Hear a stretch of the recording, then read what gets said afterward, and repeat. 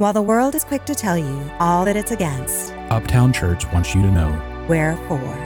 We're for doing what's right. and fixing what's wrong We're for lifting up prayers. and breaking down barriers. We're for the brightest, Boldest, loneliest, finest, and most flawed among us. And most importantly, we're for you Uptown Church, in the city. for the city.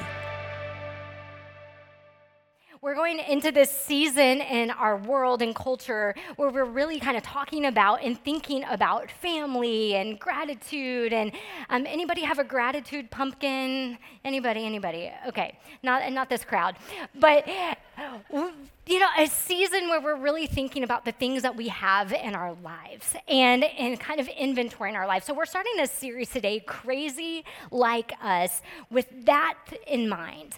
And to get us started, I want to share an experience that I had in my life. And has anybody, when you were in college or post-college, did you serve as an intern somewhere? Like you were the person who got the coffee, picked up the dry cleaning, other menial tasks that made you feel like, yeah. Okay, so I served in a lot of internships, so much so that I thought getting coffee might be like what God was actually calling me to do. Thankfully, I'm here today, it's so good. But one internship in particular, it was when I was in seminary. I did not initially set out to become a pastor, and so I had gotten a business degree, started a job in corporate America, and then a few years in realized that God was calling me to ministry, so I quickly changed course and went to seminary. And during my seminary journey, I had to do a pastoral internship, just like anything else, learning and practicing and how to be a pastor and really care for people. And so I served at a church in Kansas City, Missouri. Anybody from Kansas City? I saw the Chiefs shirt today. Woo woo. And one day, I got to the church, and the pastor that I was working with said, "Hey, Joy, I had an emergency pastoral care call, and I need to go take that and help this family right now." It's like, great. He's like, but I was on my way to go to the hospital to visit Sue. And Sue is supposed to be checked out today. She's transitioning out of the hospital, released. So could you just go pray with her? I had never done a hospital visit, first off. And I was like, sure, I can go visit Sue and pray with her as she transitions out of the hospital. What a good day. But I get to the hospital, and the nurse meets me in the hallway, and she said, "Oh, thank goodness you're here, Pastor. Sue is in the last moments of her life, and her family is all gathered here, and they need a pastor to pray with them." And I was like, transitioning out, that was not the transition I had in mind. I was like, we are on a whole other level today. And so I mustered everything within me. I was like, God is with me. God is for me. Okay. And went in, and not to tell you every detail of that story, but it was a beautiful moment in which God met us in that space in the last moments of Sue's life. And it was an incredible privilege to be there as a pastor. One of those moments in my life that I probably won't ever forget as a pastor. But what continued to be so incredible about the experience is that Sue's daughters asked if I would do the funeral because we had had such a sacred, special moment together at the end of Sue's life. And I said, of course, I would love to do this funeral. It was my first funeral ever. It was an honor to do it. And so we met to talk about Sue's life. I didn't really know Sue. I knew she went to our church. I met her once before. And in talking about her life, I was blown away. I was like, Sue would just come in on Sunday morning. She was so sweet and quiet and you just unassuming. But as her family and friends talked about her life, it was incredible. This woman was probably the most generous person I had ever heard of. The things that she would do for people, there was not a stranger Sue ever met. She would welcome people into her home on a regular basis. Her family said there were always extra table settings at Thanksgiving because we just knew Mom was going to be inviting somebody into our family and home. She was so hospitable. And everywhere that Sue went, she touched people's lives. And people would say the same thing as they told stories about Sue. They said, I've never met anybody like her. She will literally give you the shirt off her back if you need it. She is generous. She is kind. She is good. And that just kept coming up over and over again. It was beautiful. And what I found interesting is her daughters chose a portion of scripture that we often hear at a lot of funerals, Psalm 23. And maybe you've heard it at a funeral before. Maybe you've heard it in church. It goes like this. It says that the Lord is my shepherd. I shall not want. He makes me lie down in green pastures. He leads me beside still waters. He restores my soul. He leads me in the right paths for his name's sake. And it goes on and it says, even though I walk through the darkest valley, I fear no evil, for you, God, are with me. Your rod and your staff, they comfort me. They bring me peace. You prepare a table before me, even in the presence of my enemies. You anoint my head with oil, and my cup overflows. Surely, God, your goodness and your mercy shall follow me all the days of my life, and I shall dwell in the house of the Lord my whole life long. It's beautiful. We could stop right there and we would have had church. Amen. But they picked this psalm for Sue's life and for her funeral. And as I was preparing the homily for that funeral, it hit me that psalm, as much as it is talking about the shepherding nature of God, the author flips and talks about this hospitable nature of God. Kind of halfway through, it goes from talking about God as this good shepherd to talking about God as this gracious, generous host that prepares a table for us even amid our darkest times, even amid our enemies. And it goes on and talks about God's abundance so much that God anoints our head with oil and our cup overflows. And the more I read it and pondered and reflected on Sue's life, I thought, that's Sue. That was the life she lived. She emulated the very character and nature and generosity of God to everyone who met her. She shepherded them. She was with them in any time of their life. And more than that, she acted as the gracious host, setting the table for every person she met. And it was such an honor to tell that story to a group of people gathered to celebrate and memorialize her life. But for me, I walked away from that experience being blown away because it shifted for me my life paradigm, no joke. It changed for me how I understood God's gracious nature in the world and the way in which God calls us to be in the world.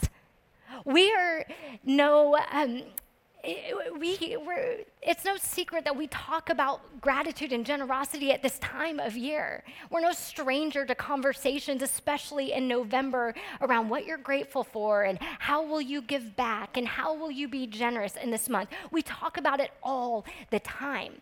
But what I realized in encountering Sue's life and that portion of scripture and re-engaging with understanding God in a new way is that the generosity and the goodness and the gratitude of God far extended anything that I had previously understood. And I walked away thinking, that is the life I want to live. When I pass on from this life, will somebody say the things about me that they said about Sue? What will people say when you pass away? I mean, have you ever stopped and considered what will be the things people tell about you? They were great at their job. They had a cool car. They went on really cool vacations.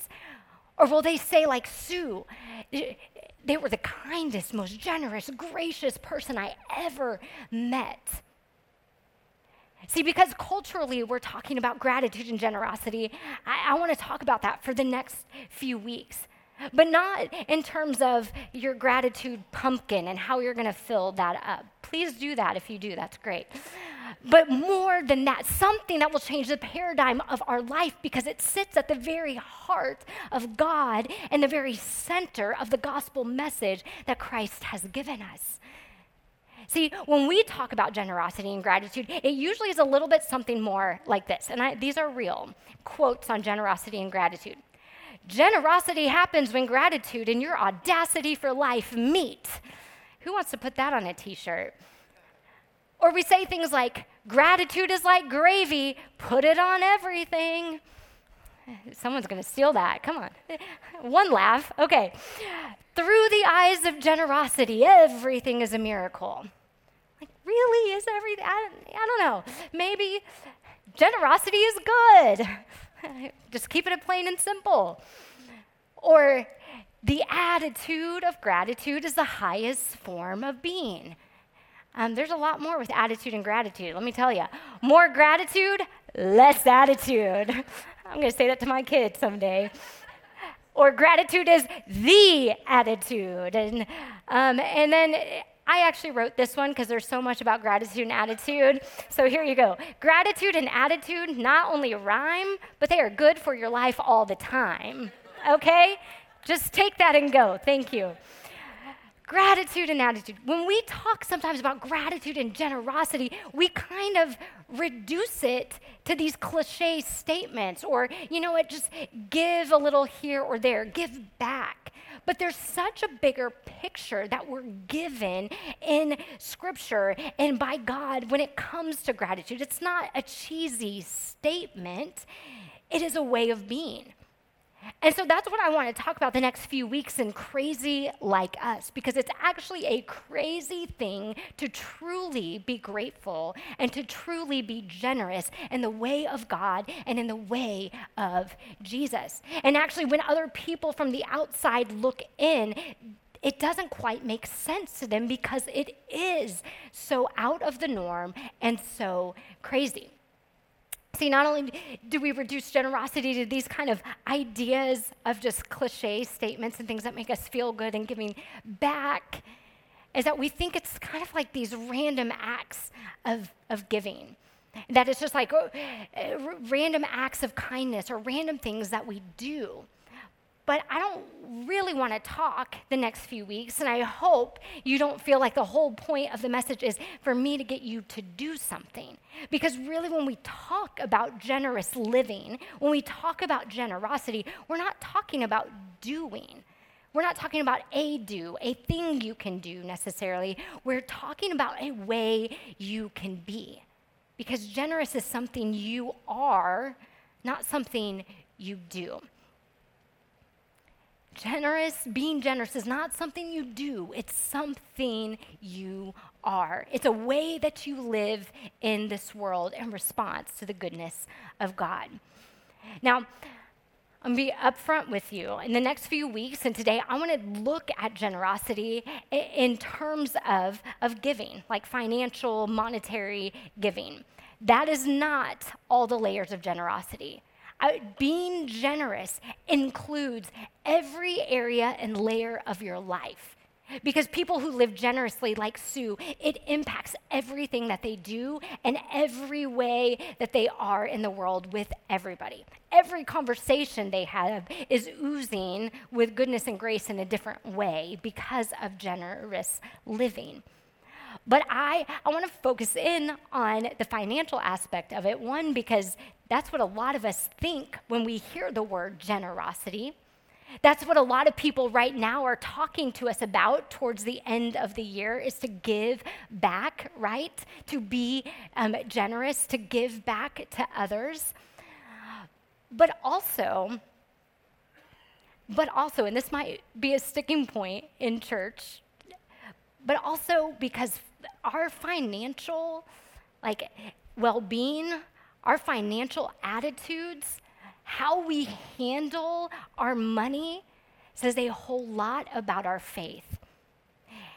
and how we live out our way of being in the world in terms of how we spend our resources says a lot about how we see God in the world and see our place as a follower of Jesus. In fact, I think it's like a keystone habit in our life, actually. That when we understand how to see money and our finances like God does, it impacts and snowballs every other area of our life, sometimes like nothing else can. Because when we can learn to trust God with something that is hard sometimes for us to get, when we can trust God with that, it begins this ripple effect in every area of our life. And so that's what we're going to focus on in the next couple of weeks. And for us, not only is generosity not random, it's just something we kind of randomly do. There's 4 kind of myths of generosity that I think we have out there, especially as related to our finances. There are 4 myths that we carry, and you'll see they spill out into other areas of your life, not just your money. And the first one is this, that generosity is spontaneous. That generosity is just a response to somebody maybe giving you a pitch as to a need. And so you feel inspired or you feel guilted to give something. And so you go ahead and just, without thinking about it, on the spot, give. You hear somebody has a need. You see your kid's team is raising money for something, and you're like, oh man, they're so cute in their little baseball uniforms. Okay, and you give them money. We sometimes think that is the essence or heart of generosity. Or your friend needs help last minute, and you're like, I got some time. Okay, let me go over there and help you. That it's not really a proactive thing, but more of a reactive thing. What we see actually from Scripture and what we're going to talk about the next few weeks and learn is that generosity is actually not spontaneous. That the most generous people in our lives and the most generous people in the world actually plan to be generous. They're strategic in how they're generous, and rarely do they spontaneously give their money, their time, or anything else because they plan for it. So first myth is that it's just spontaneous, reactionary. Someone gives a pitch and you do something because of that pitch. The second thing is this, is that generosity is determined by cash flow. Meaning that at the beginning of the month, if you've got some money, you give it. But if you're at the end of the month and you've paid your bills and it's looking a little bit tighter, you don't give. That we base our giving based on how resources are flowing in and out of our lives in every other area. But what we'll see is that generosity and generous people are consistently generous. That they make not only a plan to be generous, but a plan to consistently be generous. The third thing is this, and this is probably the thing that maybe as a pastor gets me the most in talking about generosity, is that we think it's the amount that we give that counts. You hear people say like, oh, she was so generous, she just gave it's such a large amount to that charity or to that organization, or oh, he's so generous, that was such a big gift. And we think that zeros and more of them equate to more impact or more generous giving. But it's not the case, because think on the flip side, whatever you and I maybe can't put all the extra zeros, does it mean that we can't be generous then? And sometimes we trick ourselves into thinking that like, well, I can't give a lot, so maybe I can't give anything. One of the coolest stories in Scripture is Jesus uplifting a woman who gives what was called 2 mites in Scripture. Today, that just equals a few dollars and cents. And she gives this after all of these religious leaders and people give large sums of money. It says bags of gold. And comparatively, it seems like she's the least generous one of them all. They sure think the amount counts. But Jesus praises what she gives because it wasn't about the amount she gave. It was the spirit and the heart in which she gave. And so generosity is not about the amount. Generous people just give. And then the last one is this, is that rich people are generous. Is that if you are generous, you must have then a lot to give, or that is something simply wealthy people can afford to do. Here's the deal though. Rich people are rich, generous people are generous. And there is not any necessary natural correlation between those two things. Because generosity is a spirit, generosity is a posture in the world. Generosity is not simply an action and an amount. Because remember, I said, we're not trying to get people to do something, we're trying to be something. And so generosity isn't about what you have in the bank, it's the way you live your life. And I want to give you a definition. This is not my definition. I took it from another pastor that I admire and respect of what generosity is. If this isn't what generosity isn't, how can we start to think about generosity, especially as it comes to our finances? And this. And again, this goes into every area of your life. But generosity is the premeditated, it's forethought, it's something you plan for. It's the calculated, meaning not only do you plan and schedule for it, but you determine, you figure it out what makes sense. It's designated, it's not random. It's the emancipation of your personal finances. And this comes from Andy Stanley, and I love this because it's so clunky. It's not the most beautiful definition of generosity, but it gives us this picture of what a generous spirit looks like. It's something that we work towards, that we plan for, that we calculate for, that we designate. And it is the freeing ourselves of assets and resources in our lives that sometimes we let run our lives. And that word emancipation, it is letting go of that which has the ability, I think, to lead in your life. And I love that he puts that in there because he says, if we're not generous, what can happen if we're not smart, because usually generosity leads us to be smarter with our resources. If we're not smart, if we're not generous, other things in life begin to lead our life instead of God. And I think many of us are in this room because we don't want other things to lead our life. We've seen the rat race of more, of worry, and that's not the life we feel called to live. And generosity begins to loosen that from us so that we are truly, when we say we're following Jesus, we follow Jesus, and it brings a joy and a peace in our life we couldn't imagine. In fact, the Apostle Paul, he says this in Acts, and he is about to leave his church that he started at Ephesus. He's going to Jerusalem, and he knows that this is probably the last trip he is ever going to make in his life, that this is probably the end of the road.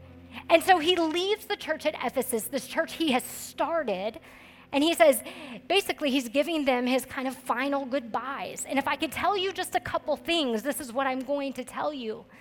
And one of the things he says this, in all of this, in all of our time together, I have given you an example of how to live and how to work to support all in our city, especially those who are weak, especially those who are in need, especially those God has called us to care for. Remembering the words of the Lord Jesus. He says, remember, I'm going to tell you, this is why I have done this and why you should continue on in this example, because it's what Jesus compelled us to do, what Jesus told us to do. And it's this. Remembering the words of our Lord Jesus, who said, it is more blessed to give than to receive. It is more blessed for us to give than to receive. Now, we have probably heard, many of us, that sounds, again, maybe like one of those cliche statements, because maybe your grandma has it embroidered on a pillow, or you've seen it on Pinterest. But what Jesus is saying here, it's not a cliche.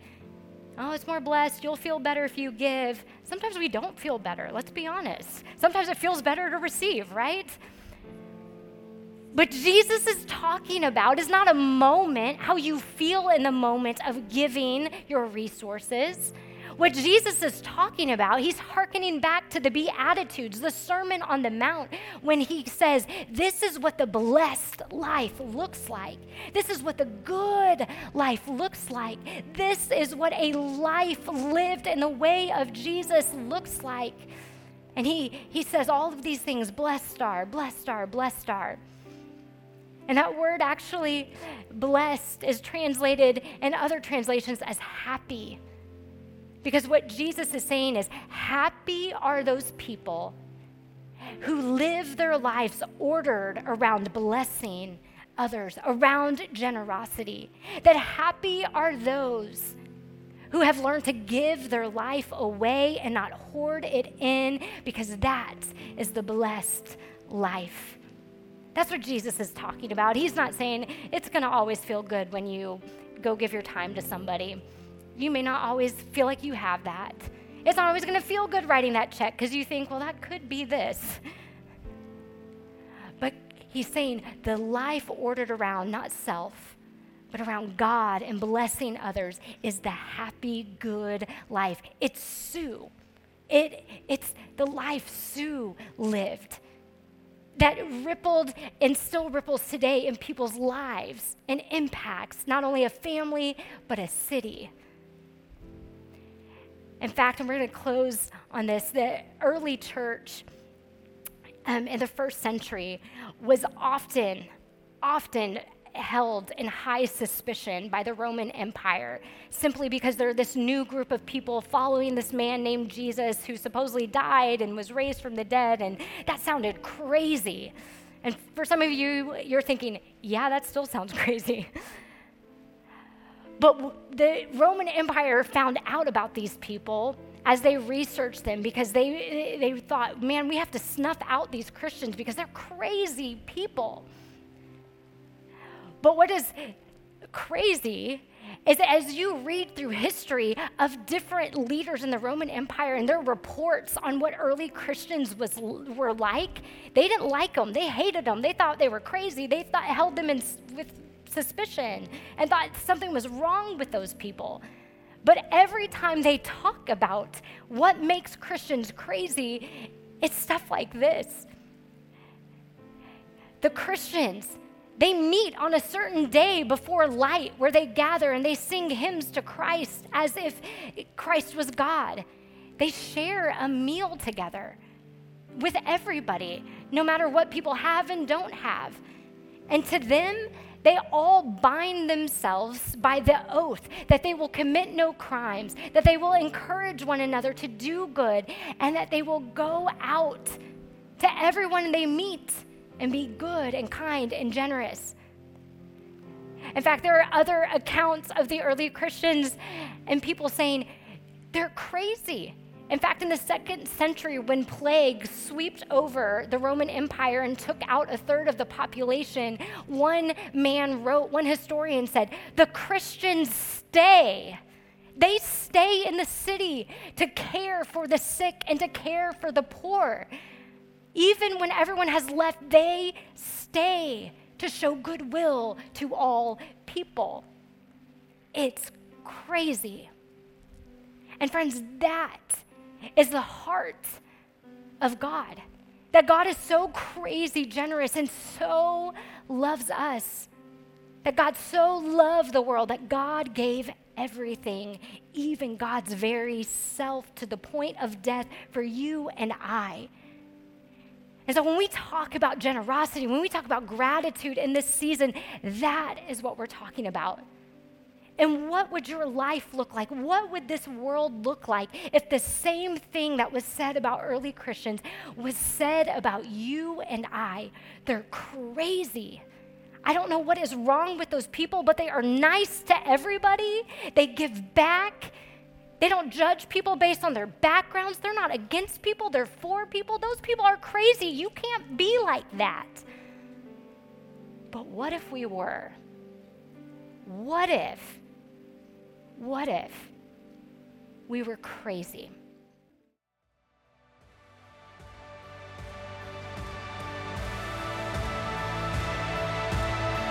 Thanks for listening today. Want to connect with Uptown Church? Visit uptownchurchdallas.org or follow us on Instagram. And be sure to join us on Sundays at 10 a.m. for in-person worship at House of Blues in Dallas. God is with you. God is for you. Go in peace.